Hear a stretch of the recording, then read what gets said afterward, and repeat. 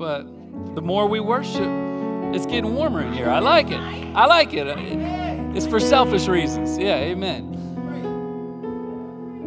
Amen. Well, we're glad you could be here this morning. If you're our guest, we want to welcome you again. My name is Ben, lead pastor here at Strong Tower. We're glad you could be with our family today. As Lacey pointed out, we have a new way of doing Connect Card. You can have a QR code. I'm sure it'll come up later in the service as well if you missed it, or you can fill it out in the seat in front of you. We would love to connect with you. We would love to get to know you and see how we can be a blessing in your life. Let's turn in our Bibles to Mark chapter 10 this morning, or you can follow along on the screen behind me. Mark chapter 10, and we're going to look at verses 46 to 52. 46 to 52 as we continue our series in the book of Mark. Mark chapter 10. If you have it, say amen. Hear the reading of God's word. And they came to Jericho, and as he was leaving Jericho with his disciples and a great crowd, Bartimaeus, a blind beggar, the son of Timaeus, was sitting by the roadside. And when he heard that it was Jesus of Nazareth, he began to cry out and say, "Jesus, Son of David, have mercy on me." And many rebuked him, telling him to be silent. But he cried out all the more, "Son of David, have mercy on me." And Jesus stopped and said, "Call him." And they called the blind man, saying to him, "Take heart, get up, he is calling you." And throwing off his cloak, he sprang up and came to Jesus. And Jesus said to him, "What do you want me to do for you?" And the blind man said to him, "Rabbi, let me recover my sight." And Jesus said to him, "Go your way, your faith has made you well." And immediately he recovered his sight and followed him on the way. Amen, amen. This is the word of the Lord. I want to tag our text today, the way of mercy, the way of mercy. Let's pray before we dive in. Lord Jesus, as we come to your text today, we humble ourselves, surrender ourselves to your words. We ask that by the power of your Holy Spirit, you would show up in this place and help us to hear from you what you would have for us. May you transform us into your image, that we might love you more. With all of our heart, soul, mind, and strength, we pray in Jesus' name. Amen. Amen. You may be seated.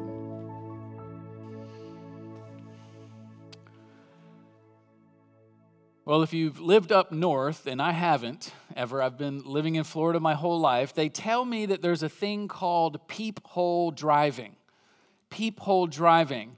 And even if you're, a native Floridian and haven't been out much, and you may have experienced this on an offhand opportunity where it gets, that one day of the year in the winter, it gets cold enough that there's ice on your car. And it happened to me actually a couple years ago. I was walking out of the house early in the morning. It was a cold winter day, one of those rare days, and I'm running late as usual, getting out of the house, trying to get to where I'm going. I walk out of the house and I see my car is covered in ice on the windshield. And I realized that this is not just like a simple turn on your windshield wipers. It's thick ice. And so I don't know if it rained the night before and froze or what happened, but somehow there's ice on my windshield. And so you have to get a tool, a little scraper to get all the ice off. You know what I'm talking about? And as soon as you start scraping the ice off, it's freezing outside. You're getting colder by the second. And then you realize a minute or two in, this is not really going anywhere. And you've somehow carved out a little tiny circle about that big. It might be the size of like a little small pizza. And then you realize, I need to do this on the backside so I can see out my rear window as well. And so you go around to the backside, you start chiseling away, scraping away, and you get maybe even a smaller hole like this big, like the size of a baseball. And then you're running out of time, so you just got to jump in the car. And then you realize, as you're driving, I can't see anything. I can't. This is what they call peephole driving. You start to drive and you're leaning up against the steering wheel like this, getting as close as you can to the windshield so you can try to see as far as you can, but you still can't see very well. The worst part is when you start driving, you realize you look around and you see all the other drivers doing the same thing. They're all leaning up against the steering wheel trying to see out of this little tiny hole. Why does that happen? Why does it happen to me? Why does it maybe happen to you? Or maybe in Florida, our version of that is the downpouring rain on the interstate, right? Why do we not stop and slow down and take the time? It's because we're too busy to prioritize seeing. We're too busy of all the other things we got going on. We got to slow down long enough to be able to see where we're going, but that takes too much time. So we got to get on to the next thing. We got to move. We got to go. We got to get on so we can get done. I mean, busyness in our culture, we've talked about this before in our church, is kind of this badge of honor, right? I mean, if you introduce yourself to somebody or just greet somebody casually in our culture and you say, how you doing? And they say, oh, I'm doing busy. You know, it's like an automatic response. How are you doing? Busy, busy, busy. You know, just got this going on and that going on. And we go from one thing to the next. You know, you got the kids have practice and the kids got a recital. And, you know, you got this thing at your job. And now we're getting into Christmas season where there's Christmas parties and Christmas shopping and Christmas meals and all these things that take up so much time. And you start to wonder, how do I have any time for all the things I have to get done? Right? I mean, you feel that way? There's just so much busyness. And what happens is when we get so busy, especially in this season, we start moving past people and we don't move towards people. We start missing people. We're living life through this little peephole that we've carved out, and that's all we can see. We can't see anyone else. And what happens is we can't love people that way because love rarely happens in a hurry. We have to see people in order to love people. That's what I want to look at this morning as we're continuing our text in the book of Mark. If you're with us for the first time, we've been walking through the Gospel of Mark, which is the story of Jesus' life. There's 4 Gospels in the New Testament. Mark is one of those Gospel stories that tells the life of Jesus. And the whole second half of Mark's story of Jesus' life is all around this question: what did Jesus come to do? What did he come to do? And what we saw last week was Jesus and his disciples had different answers to that question. Jesus' disciples, their vision for what Jesus came to do was he came to make me successful. He came to make me powerful. He came to make me comfortable. He came to move my life upwards because I was already headed in a good trajectory, and he just came to lift me up a little bit more. And Jesus completely flips that on its head, and he says, if you want to be great, here's what it means to be great. You become the least. So you're not moving upward, but you're moving downward. And it's at the bottom, listen, it's at the bottom that you find out who I am. And so now the rest of Mark, after he kind of lays out that different vision, the rest of Mark's gospel is showing us how that actually works out, not just for Jesus' life, but for our life. And so now we come to this story of Bartimaeus, and Bartimaeus is the prime example of what it means to live that life as the least of these. It's incredible. How do we live out that life? It's really the way of mercy. The way of mercy is here at the bottom. And so rather than hurrying past people, we slow down to move towards people, but it only happens with that trajectory. So how do we do that? That's what I want to look at today. It begins with slowing down. So we're going to look at 3 steps. The first one is slowing down. Look at verse 46 with me as we jump into this story. It says this: and they came to Jericho. That's speaking of Jesus and his disciples. It says they came to Jericho, and as he was leaving Jericho with his disciples and a great crowd, Bartimaeus, a blind beggar, the son of Timaeus, was sitting by the roadside. And when he heard that it was Jesus of Nazareth, he began to cry out and say, Jesus, son of David, have mercy on me. Now pause there for a second. Now, if you don't know the geography of Jerusalem, which you may not, and that's okay, Jerusalem is higher up than most of the area around it. So Jerusalem is literally thousands of feet above where Jericho is. And so if you imagine this scene, you've got thousands of people. Mark says it's a massive crowd that has gathered around Jesus, and they're all headed up to Jerusalem for the Passover feast. And so you can imagine all these people up towards Jerusalem, and it's a 20-mile treacherous terrain. Like, this is a dangerous road with lots of obstacles. People die, people get robbed. This is a dangerous path they are walking. And here they are, thousands of them, following Jesus, begging for his attention. Jesus, would you heal me? Jesus, would you teach me? Jesus, would you talk to me? Jesus, just trying to, all these thousands of people trying to get Jesus' attention. And you can imagine the chaos that is on that road. And then one voice out of all that chaos makes its way through. And Mark says it's Bartimaeus, this blind beggar who's on the side of the road. I mean, what would happen on the road to Jerusalem was all these folks would line up along the path, especially the closer you got to the city, and they knew these religious pilgrims are headed towards the feast, and this might be an opportunity that they would be generous. This might be an opportunity that they would give alms, as they called it. And so all these people would line the road, and as they heard the crowd coming, Bartimaeus notices that Jesus is there. And so he notices that Jesus is more than who everyone else thinks. And so he cries out, Jesus, Son of David, have mercy on me. Right? Bart knew that this man, he was not just any other man. He was not just a teacher or a healer, or he knew that he wasn't just some righteous man or some rabbi. He knew that this was somebody who was different than anyone else expected. This was the Messiah. This was the Christ. And if he was, he could heal me. If he was, he could have mercy on me. And so he, ironically, sees differently than everyone else. Here's a man who physically can't see Jesus, but as Jesus is in this massive crowd, he can see who Jesus is spiritually. There's something about being on the margins that helps you see Jesus. There's something about being on the side that helps you get a better viewpoint. And so here's Bartimaeus crying out desperately for Jesus. And what does the crowd do? Look at what happens. They rebuke him in verse 48. It says, and many rebuked him, telling him to be silent. But he cried out all the more, Son of David, have mercy on me. Right? For the crowds, this guy was just a nuisance on their society. He was somebody that you just walk past, you ignore, you maybe give a smile or maybe drop a dollar or something. But this was a guy that you tried to not interact with.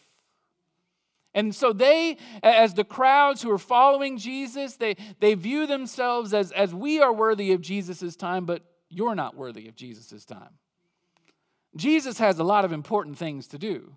Jesus needs to be on his way to Jerusalem. Jesus doesn't have time for someone like you, and so you need to be silent and know your place. But it doesn't stop him, right?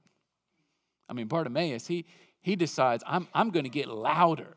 I'm going to get more intense. I'm going to continue to push, just like that song we sang. I'm going to chase after you no matter what it takes. I'm going to go towards Jesus. And so he gets louder and more intentional, and he says, have mercy on me, have mercy on me, have mercy on me. He is not going to be stopped. He's desperate.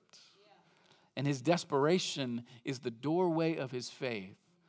And then here's the most miraculous thing in the whole text. It's amazing. It surprises everyone. In verse 49, it says, and Jesus stopped.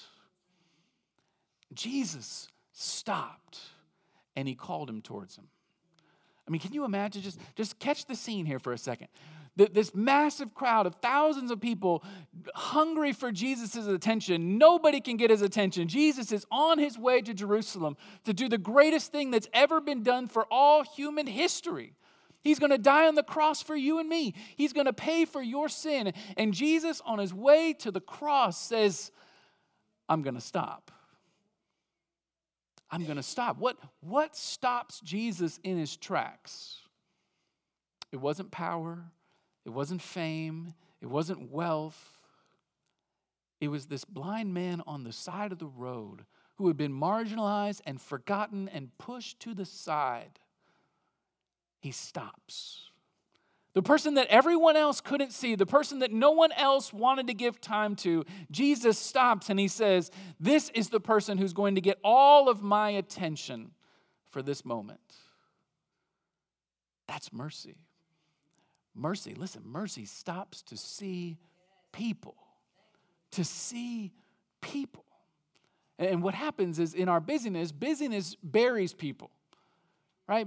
Busyness does the opposite. Busyness buries people in the pile of our schedule. We get so busy with all the different things that are happening, and they might even be good things, right? You need to take your kids to the doctor, or you got to go to work so you can pay your light bill, or you got to go to school so you can graduate, or you got friends who are in need of help, or whatever it is. You got things to do. You got things that are going on in your life, and that's all right. And so you spend long days at your job, and you're waiting for a break. You're looking for a vacation, or you're trying to serve at the church, or you're trying to give your life away and for your family, or whatever it may be, but you are so busy that what can happen is we get buried, and the people around us get buried.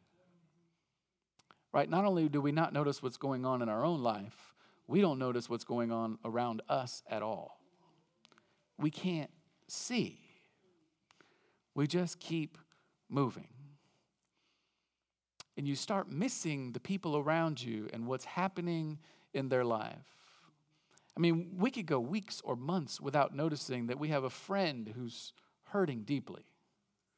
Right? You can go a long period of time without noticing that anyone in your Connect group has been in crisis.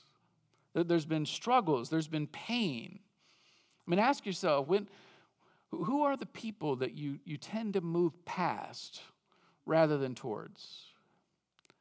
Who are the people in your life? And it doesn't have to be strangers. It can be people that you know, that you are close to. And you move past them instead of towards them. Because I guarantee you, there are people in your life right now who are hurting. There's friends in your life right now who are going through difficult times, who are struggling maybe with sexual sin and are trying to figure out how to have an accountability partner or a prayer partner, and they're just waiting for someone to come into their life and help them, to pray for them, to be there with them, to encourage them. There's probably people in your life who are another couple that might be going through a difficult time of separation or a difficult time of communication, and they're looking for an older couple or a more mature couple who can help them walk through that difficulty, to show them what it's like to love each other through difficulty. Right? I guarantee you there's people in your life who are stressed about finances right now. I guarantee it. With inflation, with the economy, with all that's going on, I guarantee you there are people in your life right now who are wondering, how am I going to pay the next 2 months? Question is, do we see it? Do we see it? Because there's so much going on around us. There's people who are caring for others but have no one to care for themselves.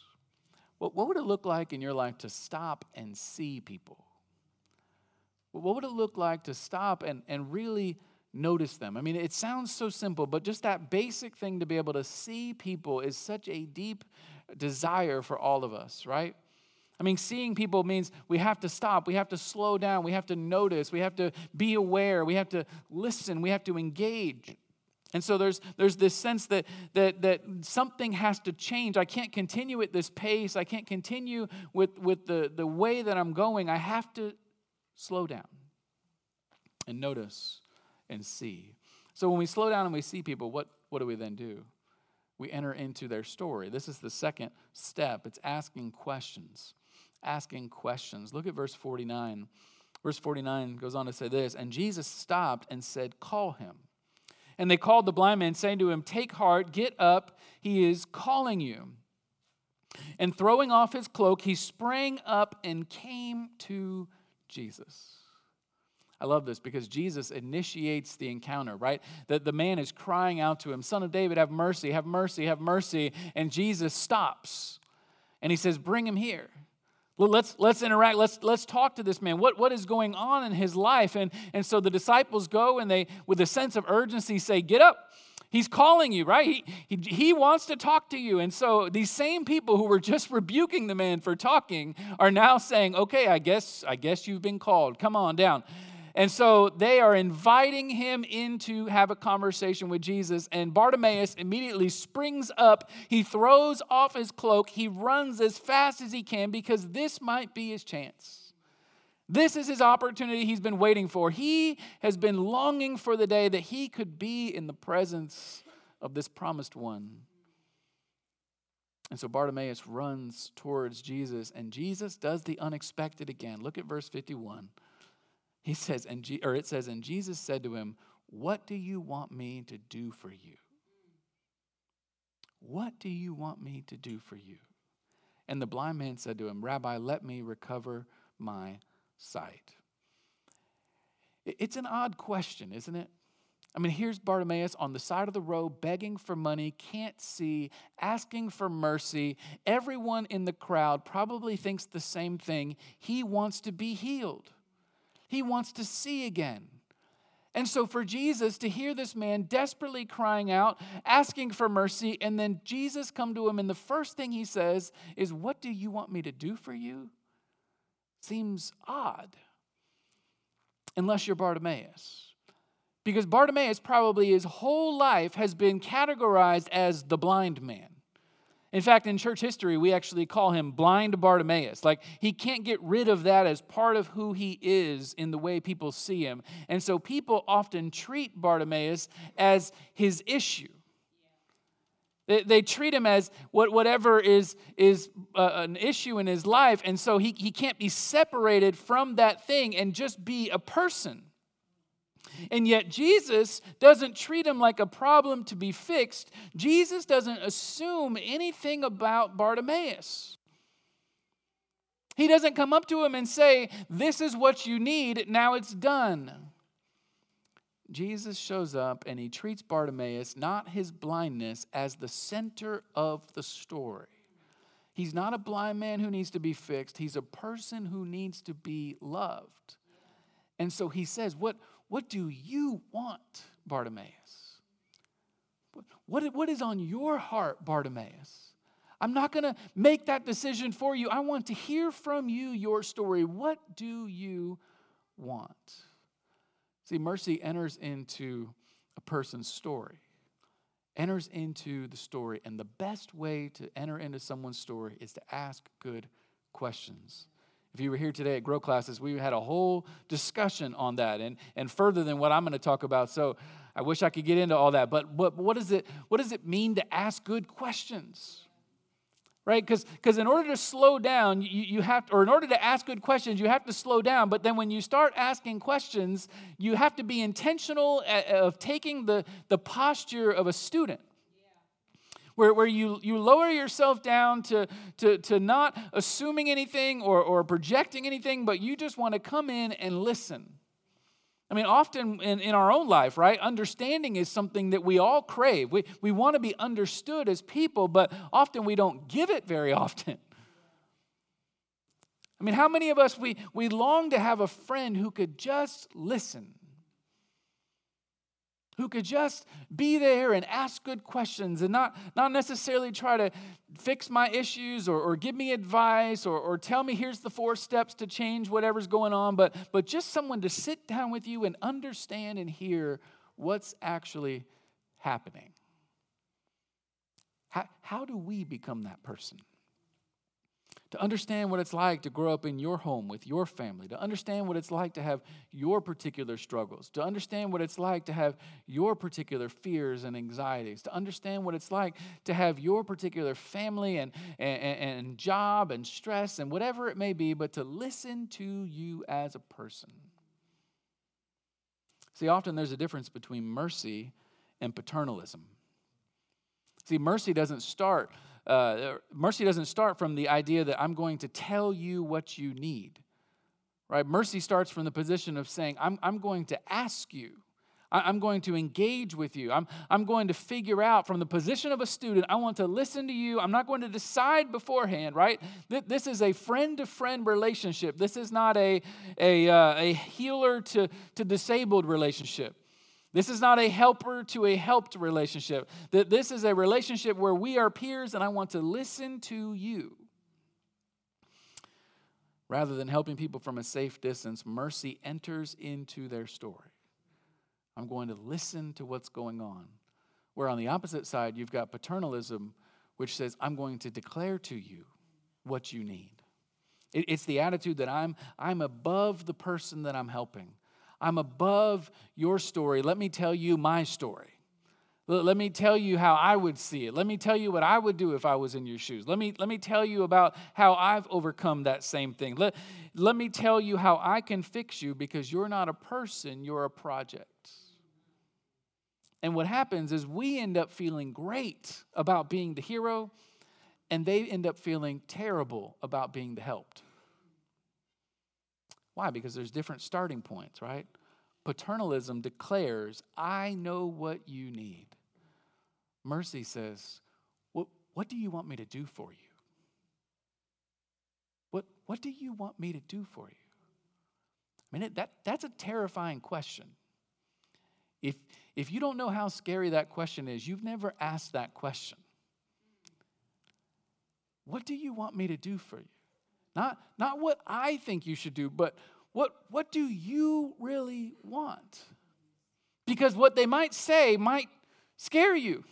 What they might say might cost you something. What they might say might be more than you're willing to give up. What they might say is beyond your understanding, which makes perfect sense if it's not from your story, but it's from their story, right? It only makes sense if it's from your story and you have something you can relate to. But if they say something that maybe you don't quite understand, it might just be because you're listening. You're starting to really hear what they're saying, what they're really feeling, what they're really going through, because you're finally asking the question, what do you want out of this? What do you want? I mean, what an adventure to love people like Jesus did with no strings attached. To just say, tell me your story. And I want to figure out how I can bless you. I want to figure out how I can enter into your story and show you mercy. It's a scary question, but it's a powerful question. And when you start to ask that question, when you slow down and you ask that question, wholeness happens. And this is the last point, making whole. Look at verse 52. Look at verse 52. It's incredible here. And Jesus said to him, go your way, your faith has made you well. And immediately he recovered his sight and followed him on the way. I love this. Jesus says, your faith has made you well. Some translations say, saved you. I love the old King James. It says, made thee whole. Made thee, it just sounds better. Like it just rolls off the tongue. Made thee whole. But it really captures the sense of the word there. What the word in Greek is saying is this wholeness of salvation, this wholeness of your redemption. It's not just your spirit or your soul that's being redeemed, but the wholeness of who you are, your body and your soul. And so in Bartimaeus' case, what that means is Bartimaeus, yes, he got healed physically, and that's not promised for every person here in this life. That's not a guarantee, but what it is saying is that this is a whole salvation. This is a whole redemption. And so for Bartimaeus, it meant his body was healed, but also it says he walked on the way with Jesus. There's something about the healing that took place that Bartimaeus is this example of what it means to have desperate faith and to experience the Savior in the way that he came to save. Jesus came for both. Jesus came to make us whole. Jesus came to make us well. Jesus came to make us new. This is what mercy means. And so notice the contrast between how the story began and how the story ended. Did you notice at the beginning of the story? Where's Bartimaeus? He's on the side of the road. He's literally in the margins. He's in the ditch on the side of the road, begging and crying out for help. And on the end of the story, it says what? He's on the way. He's walking with Jesus on the road towards Jerusalem. Bartimaeus literally goes from the margins to the center. He goes from being an outsider to an insider, from being a bystander to a disciple. As Jesus loved Bartimaeus, Jesus was pulling him in to be a part of his people, to make him whole, to make him well, both body and soul. See, mercy is to make us whole. That's what God is doing as he shows us mercy. A few years ago, my dad, he asked me if he could borrow my truck so he can move some things at his house. And that's, to be expected. That's what happens when you own a truck. People ask to borrow your truck. It happens all the time. I used to have a stick shift truck just for the reason that no one would ask to buy or to use it. Just kidding. But now, he's asking to use the truck. And so we swap cars for a couple of days, and I go over to their house. And on the way back, driving down I-4, I'm driving his car, and I hear sounds in the car. Like over the radio, I could hear this grinding sound that just sounded terrible. It sounded like something was breaking. I didn't know what was going on. I get off I-4 at the exit here for Lakeland. I'm headed towards home, and every time I'm stopping and starting, it's making that sound again. So I call my dad. I say, hey, I know I've had your car for like 20 minutes, but I think something's wrong. Has it always made this noise? What's going on? He said, I don't think so. And he said, what does it sound like? I described it to him. He said, sounds like you need to take it to a mechanic. Do you have a mechanic in town you could take it to today? I said, yeah. So I drive by the mechanic, drop it off. The guy calls me back later, and he says, look, I got two things to tell you, good news and bad news. I said, okay, give me the bad news. He said, okay, I'll give you the good news first. And then he said, okay, the good news is I know what it is. The bad news is it's not cheap. Oh, thank you. He said, it is your transmission going out, and it's so bad that basically you're not going to be able to fix it. You need to take the whole thing out and rebuild the transmission. And I said, excuse me, what does that mean? I don't speak car. I don't know what that means. You can't just tune it up. You can't tighten it up. You can't pour some oil on it. I don't know. What does that mean? And he said, no. In order to fix the transmission, you have to take the transmission out and either replace it with a new one or you have to rebuild it and put it back in. And so what he's saying is, in order for it to become whole, in order for it to be well, it has to be taken out, torn apart, put back together, and put in. This is the gospel. Listen, this is how the gospel works. When Jesus comes to save us, Jesus, listen to this, he makes us whole by his own dismantling. In order for Jesus to make us well like he did with Bartimaeus, in order to make us whole, both body and soul, Jesus had to step into our story. Jesus had to come from where he was in heaven, enter into our story, and take on our own human flesh and our own body, give himself.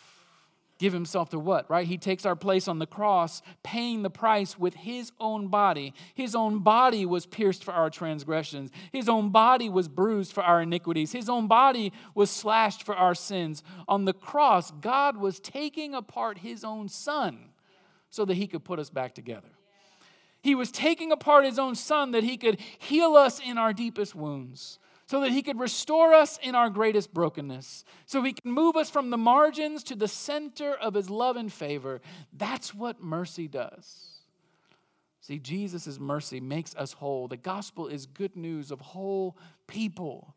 It's more than a handout. It's wholeness. It's more than a second chance. It's complete salvation. It's more than relief for the moment. It's being made new. See, Jesus is a Savior who makes us whole. He's the only one who can liberate us from all our sin and misery. He's the only one who can set us free from our despair and our hopelessness. He's the only one who could get us free from our anxiety and worry. He's the only one with the power to overcome everything in our life, to make us whole, to make us well. It's his love that makes us new. And so Jesus this morning is here asking that same question to us. What do you want me to do for you? What do you want me to do for you? I mean, think about that. The God of the universe moves towards you and he says, what do you want me to do for you? I mean, it's a terrifying question. It's overwhelming. It seems too simple. It seems like, how could Jesus ask that of me? Because Jesus, listen, he is moving towards you, not past you. Jesus is moving in your direction, saying, I want to love you and show you mercy wherever you are. Everyone else may be assuming things about you. Everyone else may think they know what you really need, but I want to sit with you and listen to you. I want to love you. I want to show you mercy. I want to meet your need. I want to forgive your sin. I want to be there with you. What do you want me to do for you? Do you hear your Savior asking you that? Maybe you're here this morning and you don't have any kind of relationship with Jesus like that, and that question scares you. You don't even know what to think about that. What I want to encourage you this morning is you can just start with this. Son of David, have mercy on me. Have mercy on me. Love me where I don't know how to be loved. Love me where I don't even know what I need. Have mercy on me. Have mercy. Let's pray.